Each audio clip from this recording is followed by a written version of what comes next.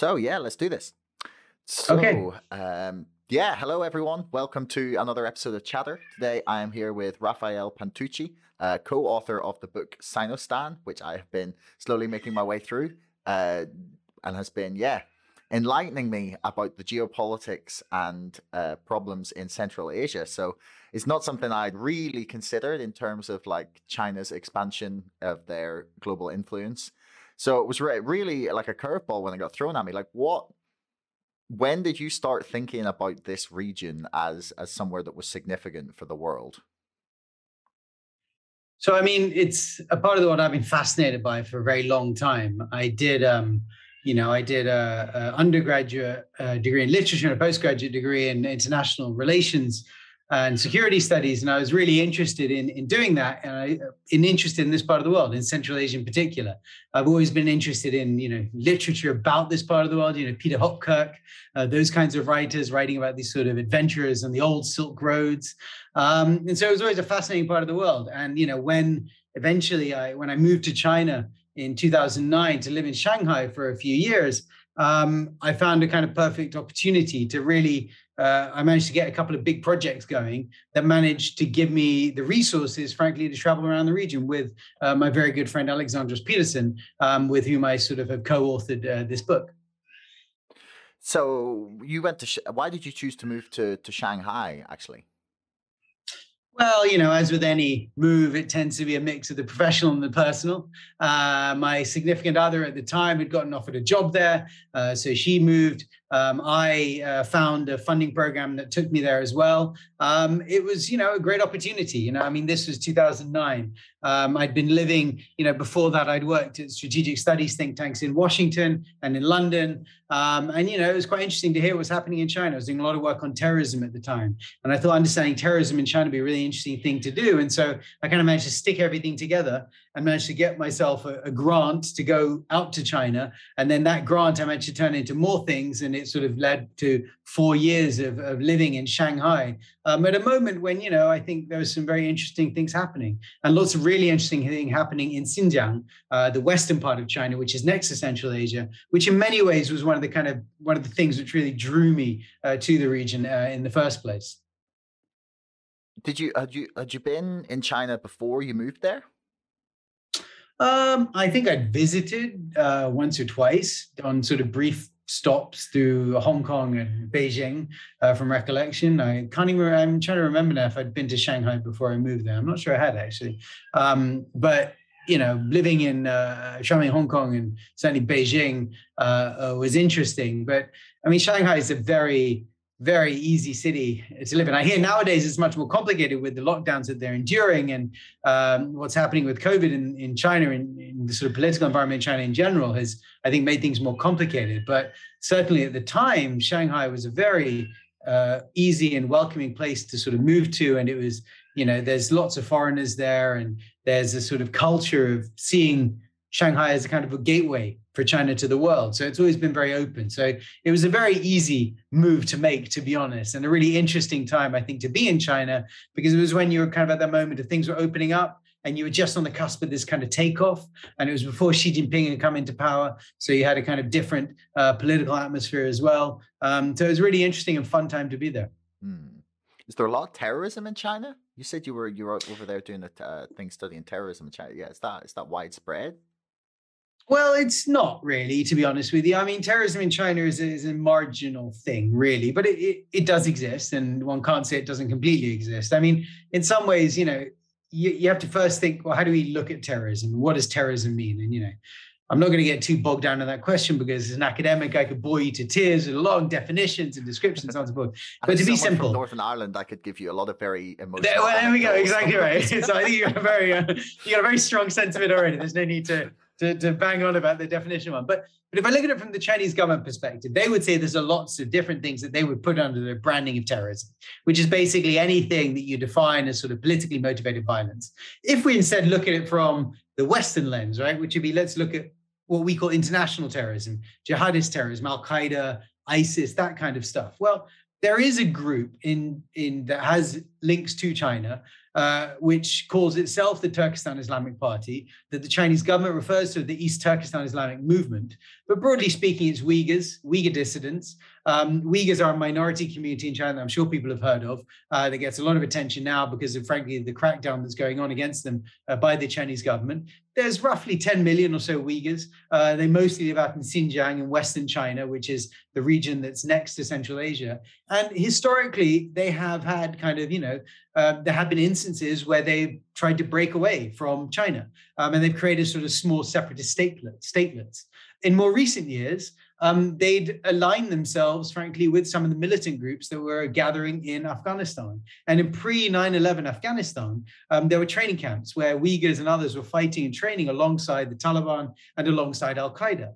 And some of these individuals were involved in violence against Chinese interests and nationals in Central Asia in particular, but also in China. Now, it becomes very difficult to pinpoint exactly which incidents are terrorist versus which incidents are, frankly, unhappy Uyghurs just rebelling against the state or being sort of unhappy at their lot in modern China, because the information around incidents is very sort of sparse. But there is a group out there that, as I say, calls itself Turkestan Islamic Party, that does have Uyghurs fighting alongside it, that at the moment has quite a strong footprint in Syria, has a more limited footprint in Afghanistan, and does talk about trying to sort of attack China as part of its sort of global jihad. So that group has always existed. Now, in 2009, around the time I'd actually moved to China, there was some large-scale rioting out in Xinjiang, in Urumqi, the capital, in July of that year.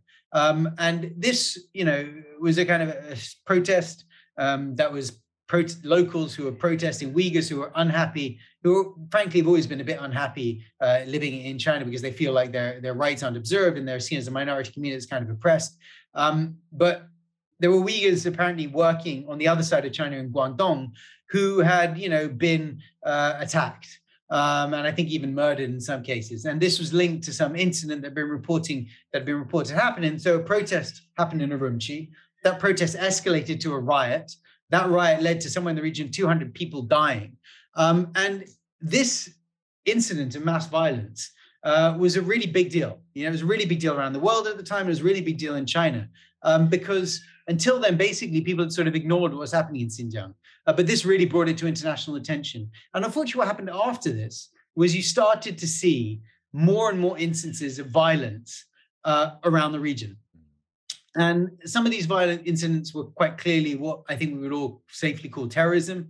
Groups of guys driving a Jeep through a crowd in a market, throwing bombs out of it, stabbing at people, attempted suicide bombers. But some of it was, small villages where, frankly, the police were cracking down. The locals got very unhappy, went and attacked the local police station, and it became a kind of mini insurgency. But all of this kind of violence really started to escalate. And from a Chinese perspective, all of this was terrorism.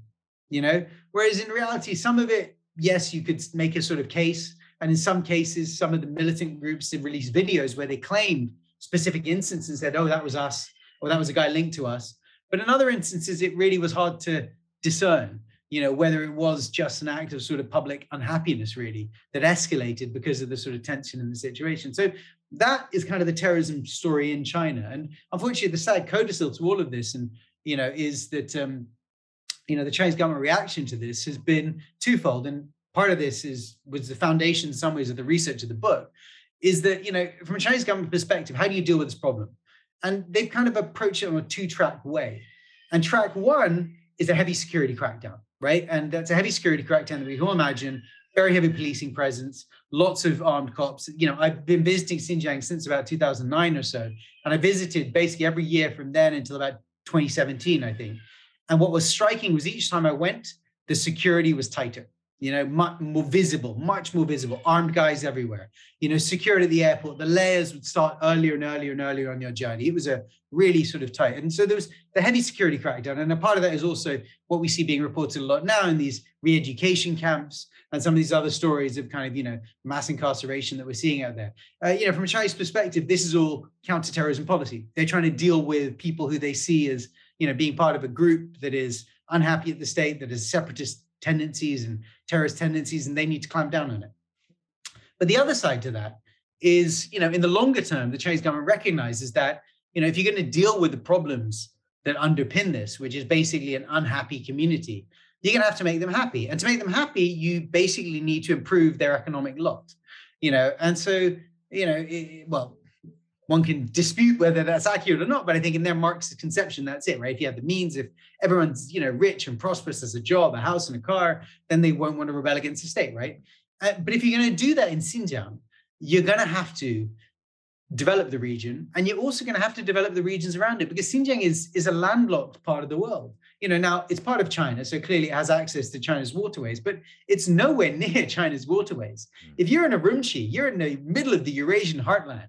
You're really as far away, you're 5 or 6 hour flight from Shanghai or Beijing. You're 2 time zones away from Beijing itself, even though actually China all is under 1 time zone, but really everything in Urumqi is 2 hours behind. You're quite a landlocked part of the world. So if you're going to open this region up, you're going to have to basically try to develop the region next to it. And that is really the kind of foundational idea of the book. This idea that China's trying to develop Xinjiang, it's part of Central Asia.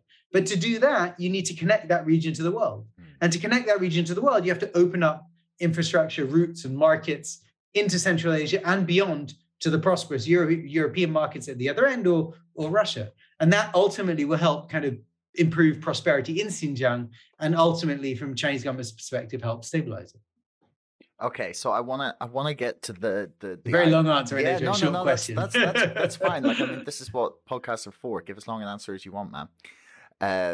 I think there's a Joe Rogan episode with Edward Snowden where I think Joe Rogan is like about 3 minutes of talking time, and then it's just Snowden like spitting things at him for like 3 hours. So this is fine. Don't worry. Great. It sounds to me there like you're suggesting that the development of a lot of parts of Central Asia, and that kind of Eurasian zone plateau with like Kazakhstan, Turkmenistan, etc. in it. It sounds like you're suggesting that the development of that area isn't as much about the Belt and Road Initiative and the New Silk Road and this sort of like flow from China through to Europe and Africa. It sounds like the development of Central Asia is less about that in your mind than it is about Xinjiang and creating a prosperous way for that region to grow and become more affluent. Is that what you're saying? So, I mean, I think I look at it a different way. I'd say, this is the first place the Belt and Road started. This is where it started. This is where the idea was born. It's always important to remember, when Xi Jinping went out in 2013 and gave the 2 big speeches, which became the foundational documents of the Belt and Road. In September 2013, he went to Kazakhstan, what was then called Astana, but is now called Nur Sultan, and gave a speech at Nazarbayev University where he talked about the creation of a Silk Road economic belt. And then a month later, he went to Jakarta, and in the parliament there, he gave a speech where he talked about the creation of a 21st century maritime Silk Road. And these 2 speeches become the kind of foundational documents or foundational things, concepts of the Belt and Road Initiative, right? So the belt is, the 21st century maritime Silk Road. The, belt, that becomes the belt thing, and the road. I'm sorry. The belt is the Silk Road economic belt, and 21st century maritime Silk Road becomes the road, and that's the Belt and Road. And so these 2 are kind of the start of it. And I think there was a reason why he did the first speech in Kazakhstan, because I think what had been happening in Central Asia for, I would argue, a decade or more before was the model that they then said, oh, this works here. And it seems to be doing something. And it's quite a positive way of articulating your foreign policy. Because essentially what you're saying is, we're going to help you build infrastructure. We're going to help you fund that infrastructure. We're going to help open up markets, create development. We're going to build prosperity together. We're all going to make money. It's a pretty nice, good, tidy foreign policy vision to sell to the world, right? And that, I think they could see this had been happening in Central Asia for a period of time, and it had been happening kind of because of natural forces, very much driven by domestic concerns that were kind of overspilling into the region next to it. And they said, well, hey, this is a model. Let's turn this model into our global vision. And it becomes Xi Jinping's foreign policy idea, his big idea, that becomes the Belt and Road Initiative. That then, I remember when I was living in China at the time, and traveling to it much after he gave those speeches. What was striking me was every institution I would visit had a Belt and Road center of some sort or another. Everyone had their Belt and Road thing because it was clearly the leader's foreign policy idea. But the interesting thing from my perspective was it started in Central Asia, and it was very much kind of putting a brand on something that had been happening in Central Asia for the decade or more before, and then internationalizing that brand. So maybe it would be useful here, just for people who maybe aren't completely familiar with the Belt and Road Initiative or the Silk Road. Just, do you want to lay out what it is that they're building and what it is that they're imitating from the past, this sort of notion from the ancient world through to the thing that they're trying to replicate in the modern day. Do you want to lay that out for people a little bit, just to give a bit more context to what we're talking about? Sure. So, I mean, of course, the ancient Silk Roads are, these very mysterious routes, trekking across Eurasia, where you have, these caravans of camels taking silks and spices and goods back and forth, from the east over to the west. This is famously the routes that Marco Polo trod, back in his earlier years. I'm completely forgetting what years it was, but a very long time ago. And those kinds of roads, these are the ancient Silk Roads, these long transport routes that brought prosperity and brought ideas and goods across the kind of Eurasian landmass. And the Eurasian landmass, is basically, what the great British geographer Halford Mackinder describes as the world island, which is basically a piece of land that sort of encompasses Russia and then China down below, and then over to sort of Western Europe. That landmass is all one contiguous mass, and the Silk Roads essentially traverse that territory. Now, in more modern times, that terminology has kind of been adopted a number of times by various governments as they try to articulate kind of strategic visions for engagement across this territory. And lots of people have tried, frankly. Back in the 1990s, actually, the Chinese and the Japanese had a different interpretation of the Silk Roads that they were pushing, which was one bringing Central Asian energy across China to Japan. In the 90s, of course, Japan was the big boom economy that everyone was sort of looking for, and they needed all these resources. And then in the early 2010s, in the early 2010s, the Americans articulated the idea of a new Silk Road, where they talked about building basically a north-south corridor across Afghanistan, connecting Central Asia to South Asia. And this was really about trying to help connect up Afghanistan, a country that, of course, the United States was involved in a war in at the time and was trying to stabilize, and thought, well, economic prosperity might help that. And then lots of other, institutions who tried their own versions of this. The Asian Development Bank, the IMF, others have all had various kind of Silk Road concepts. But I think the one that really sticks, and that I think is captured at the moment, is the Chinese vision, this Belt and Road Initiative that tries to rebuild what they call the new Silk Roads, which is essentially about, doing connectivity and prosperity. And what does it mean in sort of practical terms? Well, I think the shorthand is that it's really more of a concept and a vision rather than a specific project. And I think this is where people come a cropper, because they think, oh, the Chinese are talking about this Belt and Road Initiative. It's a specific project, to do a series of things to then get to an end goal. It's not really. It's really about how China is articulating its policy of going out into the world at the moment and saying, we're all about connectivity and prosperity. And that is the key thing underpinning Chinese foreign policy at the moment. And that is, this is the Belt and Road Initiative. Okay, that's a great explanation. So would you say that the goal here of the Belt and Road Initiative is more driven by foreign or domestic policy? Because this is one of the tensions that I'd sort of kept seeing popping up in the book, where one thing would be sort of highlighted for or seem to be for a specific domestic reason or something local to that region, and then it would turn out, then you sort of look at the bigger picture, and perhaps it's part of a wider attempt by China to, it's not even curry influence, it's prevent opposition to their other, shall we say, misgivings on the global stage. It's so what do you see driving this at the center? Do you think it's just both at the same time? Well, I mean, the way I'd say, I think about that, I'd say, well, what country does its foreign policy for entirely altruistic reasons?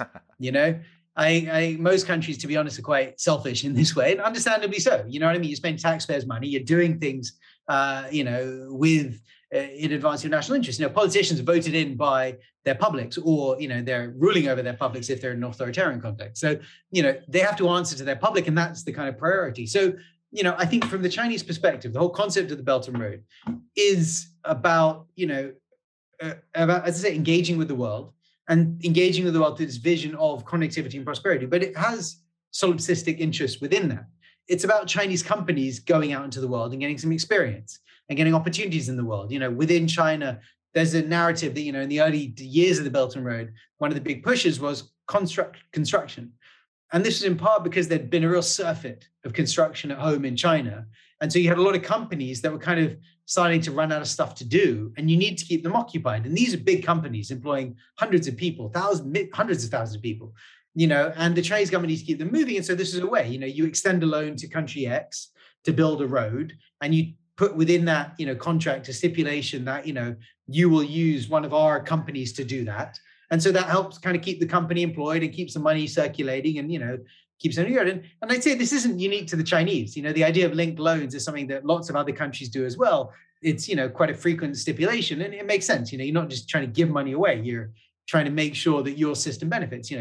Again, publics don't appreciate it if you're just kind of throwing your nation's wealth to other poorer countries. It's something you think about. In the UK, there's a big debate about raising or lowering the percentage of GDP that's spent on aid. It's a controversial question. I can well understand it. So I think that the whole point about this is really about it is about China kind of externalizing. And I think the point about Central Asia specifically is I think that for Central Asia is particularly important within this context. So when you think about an African context or you think about a European context, they're kind of far away, and so there's distance. And so the kind of Belt and Road stuff there is important, but it's important in different ways in a way.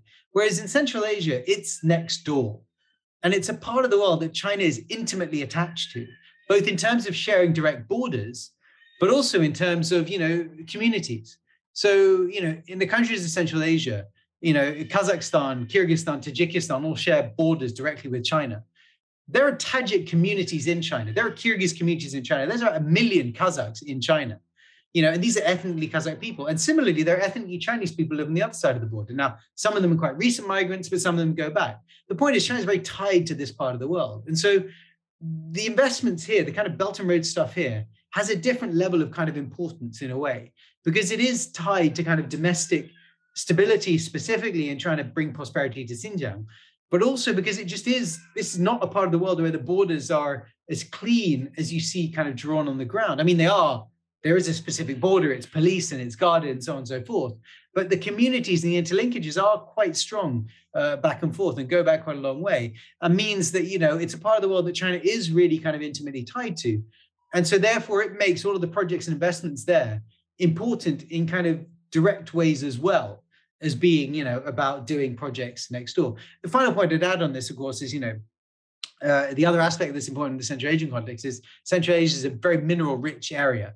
And China is a country that consumes a lot of minerals. And so that's always an important sort of connection that's quite specific to this part of the world as well. How much?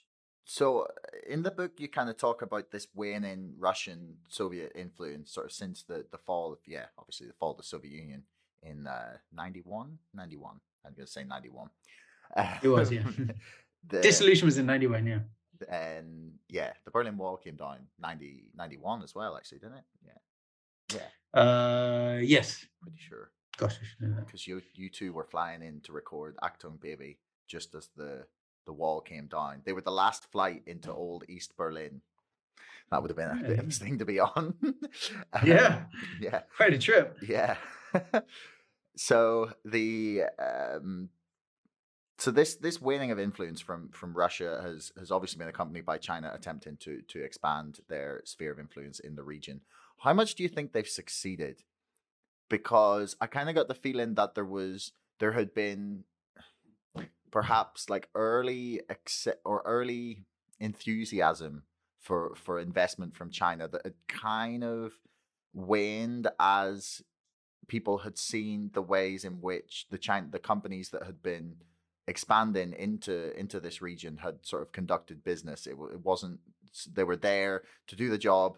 the workers were there to send the money home. There wasn't like I don't know, there wasn't like a bigger integration than perhaps there could have been. So like how much control do you think China has, like soft power or geopolitically or economically even, over this region?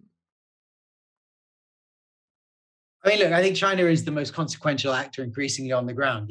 I think that, Russia will always, well, not always, I think, eventually it might shift, but Russia has a very strong influence on the region. I don't think there's any getting away from that. I think, the institutions that a lot of the regional countries are members of are Russian controlled. I mean, the Shanghai Cooperation Organization is kind of the exception. And even in the Shanghai Cooperation Organization, the Russians are members as well. And, Russia is still the country that they turn to for example, security questions. So if I think of, what we've seen happen over the past year, the fall of Kabul to the Taliban, the chaos in Kazakhstan at the beginning of the year, the country that came with military aid in both cases was Russia. Russia rushed through a whole series of arms sales to the Central Asians as Kabul was falling. Russia started a joint training exercise with the Uzbeks and the Tajiks, both of whom share borders with Russia. With Afghanistan. They were the ones who stepped in and did that. When Kazakhstan had its trouble at the beginning of the year, where you had some protests there that escalated into really widespread violence, which the government kind of lost control of, the leader had to ask Russia to send some forces under the banner of something called the Collective Security Treaty Organization, which is kind of another post-Soviet construction that brings together a number of the sort of former Soviet states in a kind of sort of NATO-ish alliance, but it's nowhere near as kind of developed as NATO. It was Russian forces that deployed. It wasn't Chinese ones. And so, Russia still has a very important role to play in the region, and it continues to have a strong connection there. And of course, Russian is still a very widely spoken language across the region. And, there's huge amounts of migrant laborers that go to Russia. And if you look at like a country like Kyrgyzstan or Tajikistan, depending on the calculations, like a third of their GDP is generated by remittances from migrant labor. So young men and women from these countries going to work in Moscow and then sending money home. In Uzbekistan as well, it's a smaller proportion of GDP, but it's a huge amount of money. And, you're talking about 6 million people who basically live and work in Russia, sending money back to the region. So Russia has a very strong connection there. I don't want to discount that. But I think if you look at China and the way China's influence has grown over the past few years, it is clearly the one that is coming with the new big development projects. It is the one that's offering new roads, new tunnels, new big loans extended by its policy banks, which then its companies come and develop. Companies come and build. It is, and that's been the story for the past, I'd argue, 15, 20 years almost now, right? But it's a constant story of sort of constant upwards trajectory from a Chinese perspective. Now, how's that received by the locals? Well, I always found at a governmental level, it was pretty well received, actually. These are countries that need investment, frankly. They have infrastructure problems. They have, things they want to build, things they want to do. And there aren't that many lenders out there. I mean, there's, some European ones and some American ones. And that's, something that they do tap regularly. But, China, the kind of level of investment that China offers sometimes, and the level of kind of opportunities it offers is different in some ways and is more substantial and comes often with less strings attached, which they like. So, at a governmental level, I always found positive perspectives of let's try to get China in and try to get Chinese investment.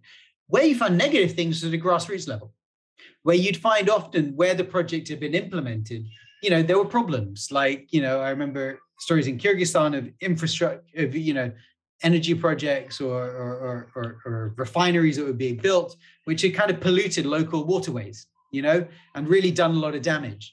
And the locals, were suffering as a result of that. Or in other cases where you'd see regular stories of spats between locals and Chinese workers who were working on similar companies together because,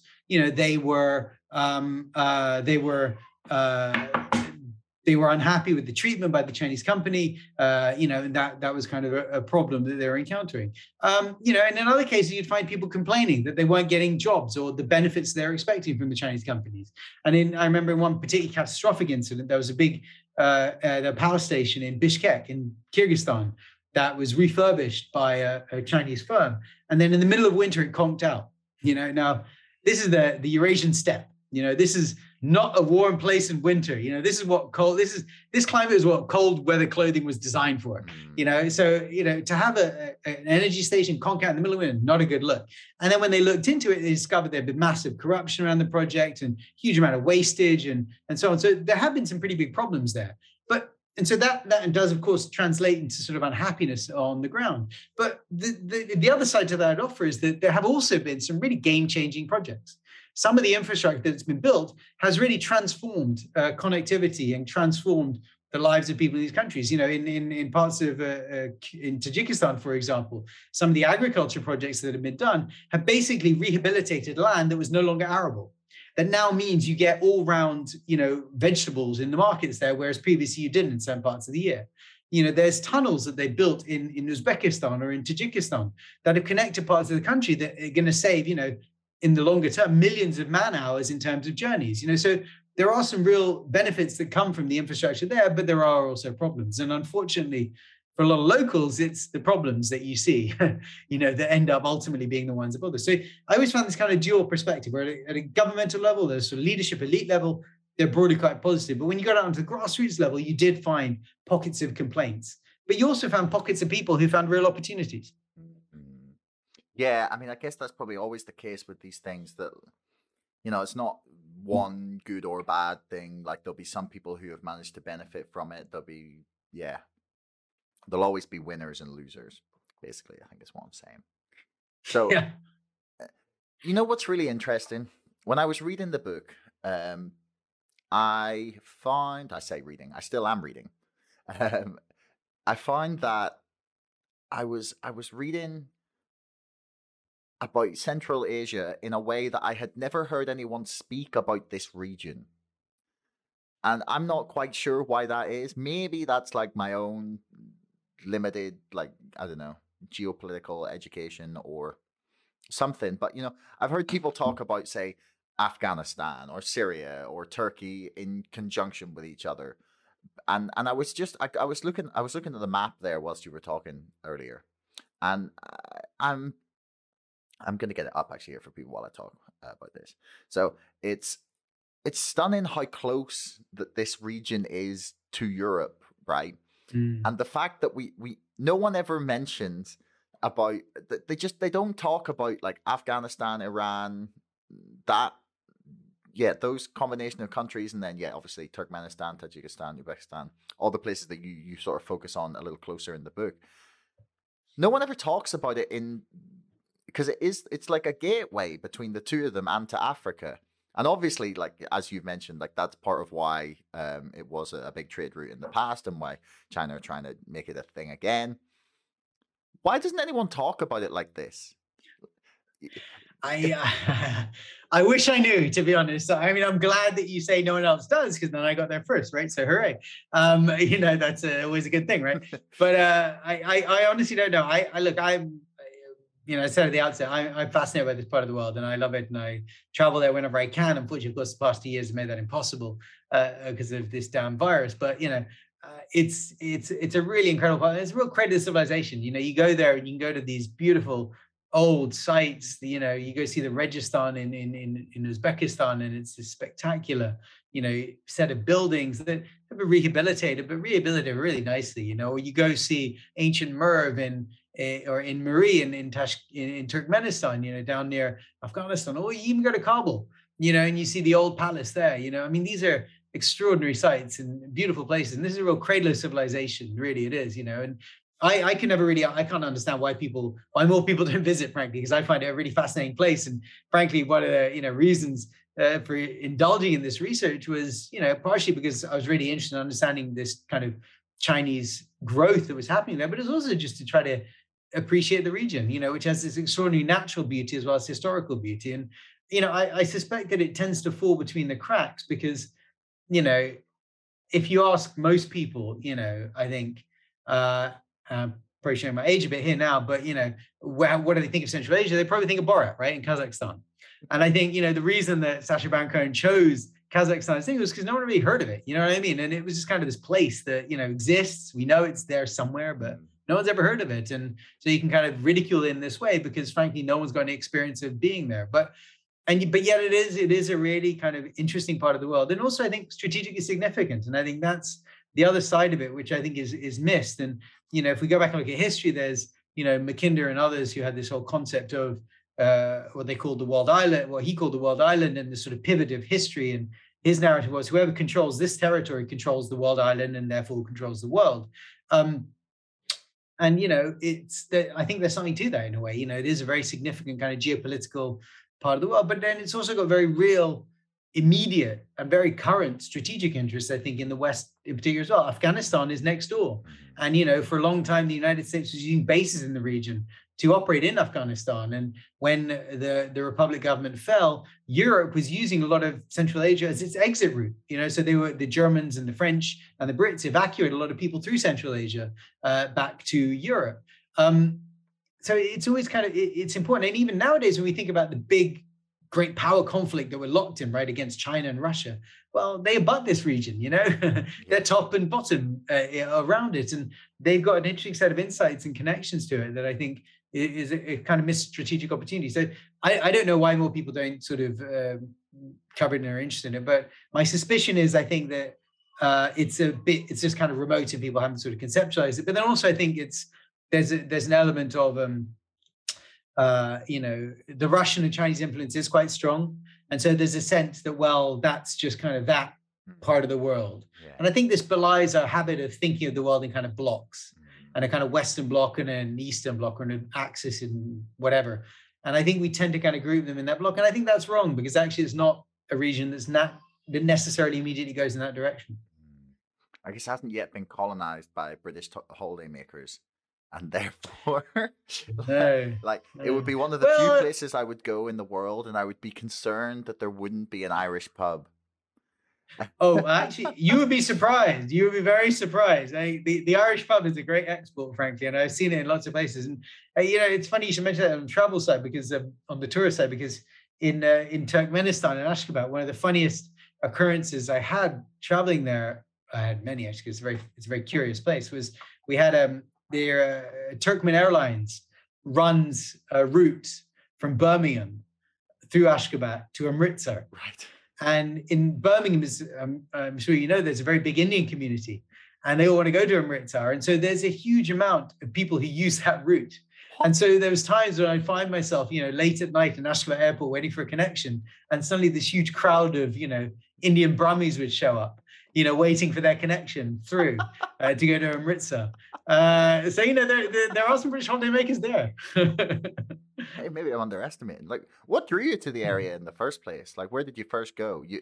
I'm assuming that when you were thinking about doing some research, you weren't just on holiday, and after like the 5th trip there, you couldn't keep brushing it off as research trips.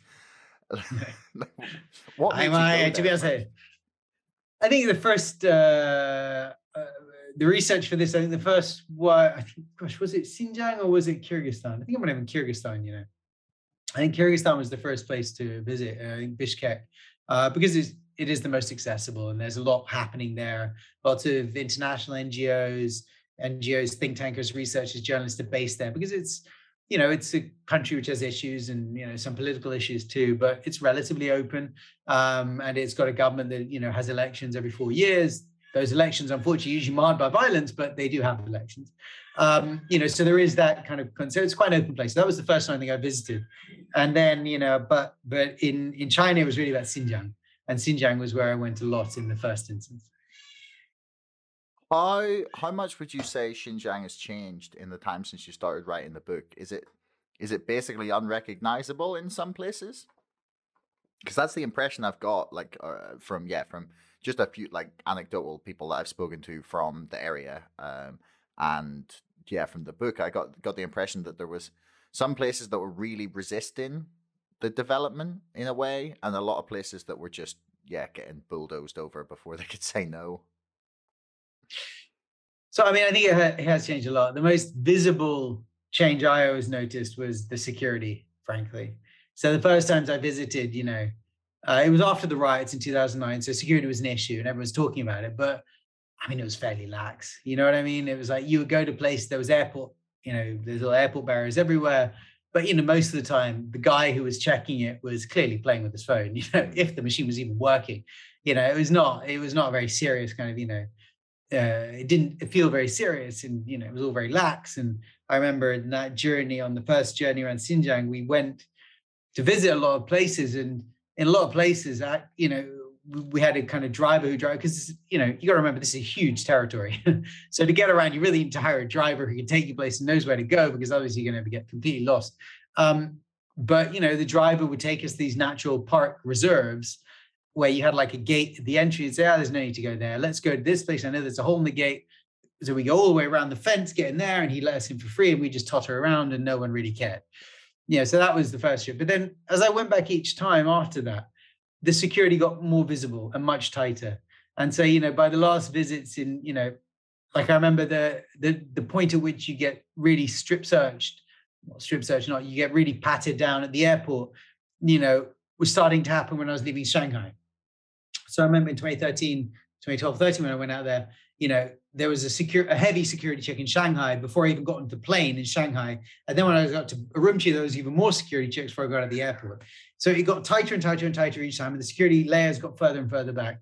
And when you went around Urumqi, you'd find that mosques had, large, what looked like those, those bike cages you see sometimes on the roads, you have bikes underneath them. Yeah. Well, you'd have those outside the mosques, and underneath those armed guards, machine guns, and there was like armed personnel carriers on street corners. And this is in the capital, Urumqi, wow, which is mostly a Han city, frankly, so it's not even a majority Uyghur city. It's a mostly a Han city.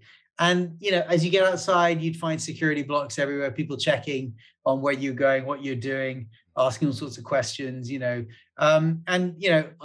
the last visit I did was, I think, 2016 or 17, I can't remember now. And it was really a very short trip through Urumqi, so that's all I saw. But other friends who got out told me about the high levels of security that you'd find outside. There was even a point at which, they were checking how much petrol people were buying and measuring that against consumption. And, because people were building bombs out of, fuel. And so they were saying, well, so it was all sorts of things like that. And at one point they started branding knives with QR codes, which will link to your ID card, because people were using knives. I was horrified at that. I was like, oh, dear goodness. Or even a crazier one was in the South. I remember at one point, there was a couple of instances where people made explosives out of matches. Yeah. They were like taking match heads. And so they banned matches from, part of the country. And, try to impose that is extraordinary. So those kinds of things are starting to happen more and more. And then, the stories around internet controls are getting tighter and tighter. And, people started to have things put on there. So there was, I know, as I say, my tracking of this personally stopped in 2016, 17. But from other people who were going there would tell me these stories. And I would hear them, firsthand about how tight it was getting. So it really did, I think, transform as time went on. And it's, it's a very, very tight thing. But look, I mean, in my early years of going there, it was certainly, you go out to some of the villages outside, Kashgar, up near the borders with Kyrgyzstan and Tajikistan. I mean, they were pretty rudimentary villages still, there was still, the modern China hadn't reached there, and it was quite different to downtown Urumqi, which basically looks like just another Chinese city these days. But, you get out to some of these villages in the Tajik regions, and it was, it felt like you're in a different world. Does it feel safer, calmer? Like, in that time when you were watching the security sort of build up, did it feel like that was having an effect? Was there like less crime? Was there more tension because of the increased security presence? And did you find people were less, I don't know, happy to talk to you as the time went on? I mean, I think that there certainly was a change in mood. I mean, to be honest, the issue around the kind of the tension which lies at the heart of all of the issues is the tension of the Uyghur minority, increasingly minority Uyghur community, and the growing Han majority. And that's kind of the core tension that you have. And that is something I felt ever since I first went there. Like the Uyghurs I would talk to, they hated Han. Some of them were fine and were happy and just like living in China and were just comfortable and whatever. But there was a lot of young people who really resented it, and they hated, that they were kind of trapped and they felt they were in country and they weren't allowed to express and so on and so forth. So that was a tension that was always there. And I think it, the more depressing expressions of it is when I'd meet, Han, who were really scared of Uyghurs, would tell me these horror stories about them. And I was like, really, is that true? And they was like, oh, yes, I've heard myself that it's real. And I went, okay. And then when you'd ask them, they'd take you around to see sites of Xinjiang, and they say, oh, we'll show you some local places. And the local places were kind of, Uyghur areas that had kind of been rebuilt rather than, preserved. And that was always a shame in a way, because he felt that was part of the heritage that was, ebbing away. And that was sad. So, in terms of the question about did I find people more reticent to talk? Yeah, people did, people worried about, expressing themselves. I mean, over time, I developed relationships with individuals who would kind of talk to me and would remain relatively open. But, getting people to talk candidly about terrorism policy was never easy, frankly, even from the beginning. Yeah. And it did only get harder as time went along, frankly. Yeah, I can imagine. It's, especially, in a place where there is such strict controls on a lot of things, if you're even mentioning the word terrorism, you're probably on a list somewhere. I mean, with the the listening capabilities, facial recognition, it's a little scary what government could do when they get no one holding them back. So when they really put their minds up. Yeah, when they really do. So the last thing I want to ask you about basically is how you see things developing in this region. Do you see China being able to continuing to bankroll like a lot of infrastructure projects around this region? Is it somewhere that is going to become increasingly significant in global sort of trade and geopolitics, do you think? Or should we all just be watching Taiwan?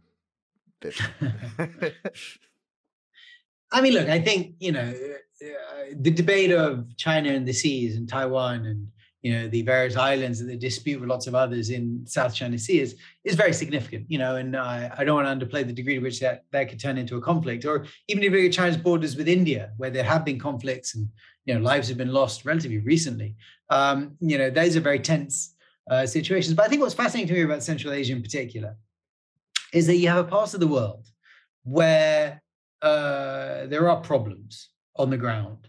There are border spats, for example, quite regularly between the Kyrgyz and the Tajiks. There are borders that they haven't really defined yet between themselves. And as a result, you get these kind of border disputes that escalate to violence and shelling back and forth across the border and people dying and, incidents of violence. You've had terrorist incidents in this part of the world. The Chinese embassy in Bishkek was attacked with a car bomb in 2016. In Tajikistan, there were Western tourists were murdered in a very horrible ISIS-inspired attack in, I think it was 2018 or 19.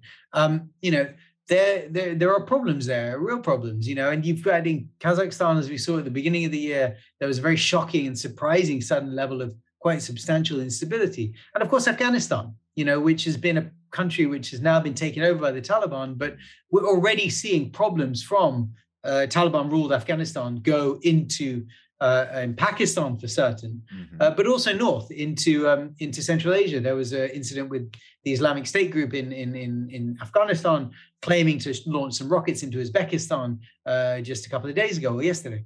So it's a region that's got lots of problems, lots of really difficult security problems, tensions between communities, borders that are still a bit kind of ropey, and when I'm talking about a region, I really would stretch it down into Pakistan actually as well. And it's a region where China is becoming the kind of most consequential actor on the ground. And yet China isn't trying to address any of these issues.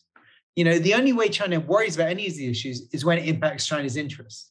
And China's interests are quite narrow. It's about domestic security, or it's about Uyghurs, or it's about its interests getting directly struck. It doesn't really care if there's a Taliban government in Afghanistan or a Republic government in Afghanistan. They were working quite comfortably with both, frankly. They're working very closely with the Republic government. They were the biggest investors in Afghanistan when the US was supposedly in control. They were the ones who were offering the big infrastructure projects and investment projects there, which actually never took off. But, on paper, were the biggest ones being attempted. And, that government falls, the Chinese flip perfectly over to start working with the Taliban government instead. And in fact, rolling over the same projects and now talking about doing them with the Taliban government in charge. So they're not interested in trying to resolve the problems on the ground. If the Taliban want to let girls go to school, great. If they don't care. If the Taliban have an inclusive government, good. If they don't care. We'll just deal with whoever's in charge. And this is kind of the issue, is that, you've got this power, which is becoming the most consequential player on the ground, in economic terms, in strategic terms, because, I think we're going to see a waning of Russian power, frankly, in the wake of what's happened in Ukraine. And that will mean Russia will be a different player and will be more dependent on powers like China or other relations, and will have to some degree, work a new way for itself in the world. And, China's going to be the big dog and the big player in this neighborhood. And it's not a power that's interested in trying to fix problems. It's their approach to things as well. Countries should have their own history and let it play out and see what happens. And we'll just work with whoever's in charge. You guys tell us who you are putting in charge and we'll work with them. And they don't really mind about, human rights questions or civil society questions. They matter when they impact what the Chinese are trying to achieve. So for example, there were some really interesting examples in Kazakhstan and Kyrgyzstan where I found that, the Chinese companies had so many issues, on the ground in doing a project, that what the Chinese company had done was essentially done a whole bunch of corporate social responsibility projects, building schools, giving out stuff to the locals to kind of make them happy so that they would let them get on with the project that they were trying to do. But it was done for that very kind of narrow, interested perspective. Now, maybe this is an approach to the world. Maybe the Western approach of trying to fix the world or do things, change places is incorrect and misguided and has only led to misery and failure. But, I worry that the consequences of just letting things play out is, chaos and instability. As I say, in Afghanistan, the Taliban taking over is not, it's led to a drop in violence at the moment. But I worry already about how instability is starting to show up in neighboring countries from Afghanistan. And that's only going to get worse, I think, as time goes on. And who's going to come and deal with that? I don't think the West is. I think the West is going to only come and look if suddenly Al-Qaeda starts to rebuild bases or terrorist groups that want to strike the West start to reappear. You might see some drone strikes. You might see some special forces, but they're certainly not going to go in heavy again in the way that they did after 9/11. So who is? Russia is not. They've already tried that. It didn't work out. You're going to end up with a potentially very chaotic situation where China is the kind of big superpower that sits next door. And yet it's not interested. And that is kind of the subtitle of the book. It's this whole idea of an inadvertent empire where China is becoming the most consequential player, but it's happening in a way that China doesn't seem to care about or have a complete strategic direction for, except in so much as it affects its direct interests. And so I think that's the interesting thing to watch going forwards. You've got this part of the Eurasian heartland where China is becoming the big player, and yet is not interested in some ways in the same way that, Western powers are interested in trying to change and fix things. Yeah. And I mean, that's in a very traditionally stable and peaceful region of the world.